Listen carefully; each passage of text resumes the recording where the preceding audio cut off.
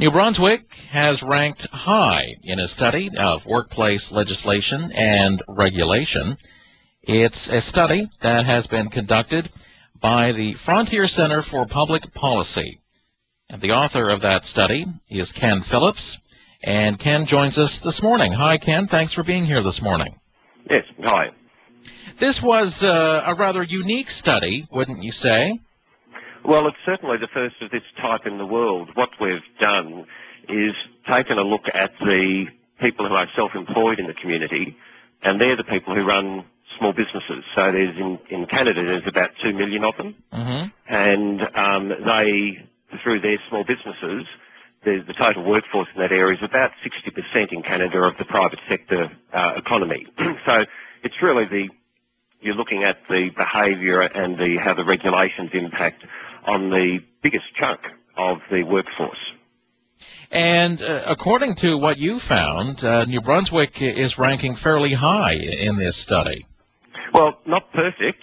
What we're looking for is a 100% score, but New Brunswick on our rating came up with a score of nearly 76%, and that puts it right up there at the top, and frankly, doing pretty well. We'd like to see it better, but doing pretty well. And what were some of the parameters that you looked at? Well, we looked at 15 key areas split up into 4 subsets, and so there was tax law, the social welfare laws, labour laws and contract law. New Brunswick did really very well in the labour law areas. Your labour law areas, as far as we're concerned, produce very few restrictions on the ability of self-employed people to employ, run their business, and that's a really good thing. Now, Ken, are we talking about red tape here, that there isn't as much red tape? Well, what we're talking of is, people talk a lot about red tape, but then they don't get specific. What we've done is got quite specific about it. And so we've actually dug into the legislation and said, so how does this legislation in this area impact on the capacity of a person to run their own small business? And so what's quite unique about what we're doing is we're not just talking in a general way. We're getting very, very detailed so that we can turn around to governments and say, look, if you want to do better and enable small business entrepreneurship, here are areas where you can create some improvements, and here are areas where you're doing, frankly, pretty good. So what you found was that New Brunswick is setting a pretty good example for the rest of the country. It is doing well. There are areas where it can improve. In your occupational health and safety laws, we'd like to see just some marginal improvement there, not too much. One of the areas where you drag down, which is across Canada, is in the administration of the income tax collection laws through the CRA. We think they've got to lift their game, but that's not something that the Parliament of New Brunswick can do anything about. But a couple of the areas where we'd like to see you do some stuff, which we think would improve it, is in the dispute resolution area. Small business people need simple, cheap, quick dispute resolution procedures. So if a person in small business has got, say, a $5,000 dispute over something and it's going to cost them $30,000 in legal fees to take the dispute through the courts, well, that's just nonsense. So we think that there are things that the government can do to help the rule of law apply in a cheaper and more effective way for small business people. So there are a couple of areas where some positive things could be done with New Brunswick to push it up towards the 100% mark. Now, tell me, Ken, how does New Brunswick compare to other provinces in the country? Well, for example, Quebec in Canada rates one of the lowest. It's down at 62%. Their industrial relations laws, frankly, are appalling. So there's a whole range of areas that it can improve, it should be improving. You're rating alongside of Alberta, Prince Edward Island, the new territories. In fact, the provinces on the west coast there are all doing pretty well. I think you seem to have a culture on the west coast. And mind you, I'm from Australia, so I'm only coming across this thing from sort of an outsider's perspective. But there seems to be, just in our ratings, a culture on the west coast that says, yeah, let's help and let's encourage small business entrepreneurship, which is fantastic.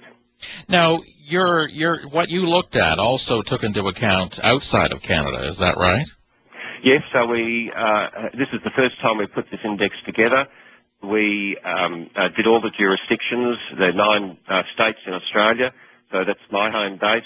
And I've got to tell you that Canada outstripped Australia massively. We've had some very aggressive anti-small business policies happening in Australia, and that pulled the rating down. But the surprise one, we've done New Zealand, and New Zealand's come out absolutely on top. So little New Zealanders sitting down there at the, they've got to be careful that they don't float off towards the Antarctic.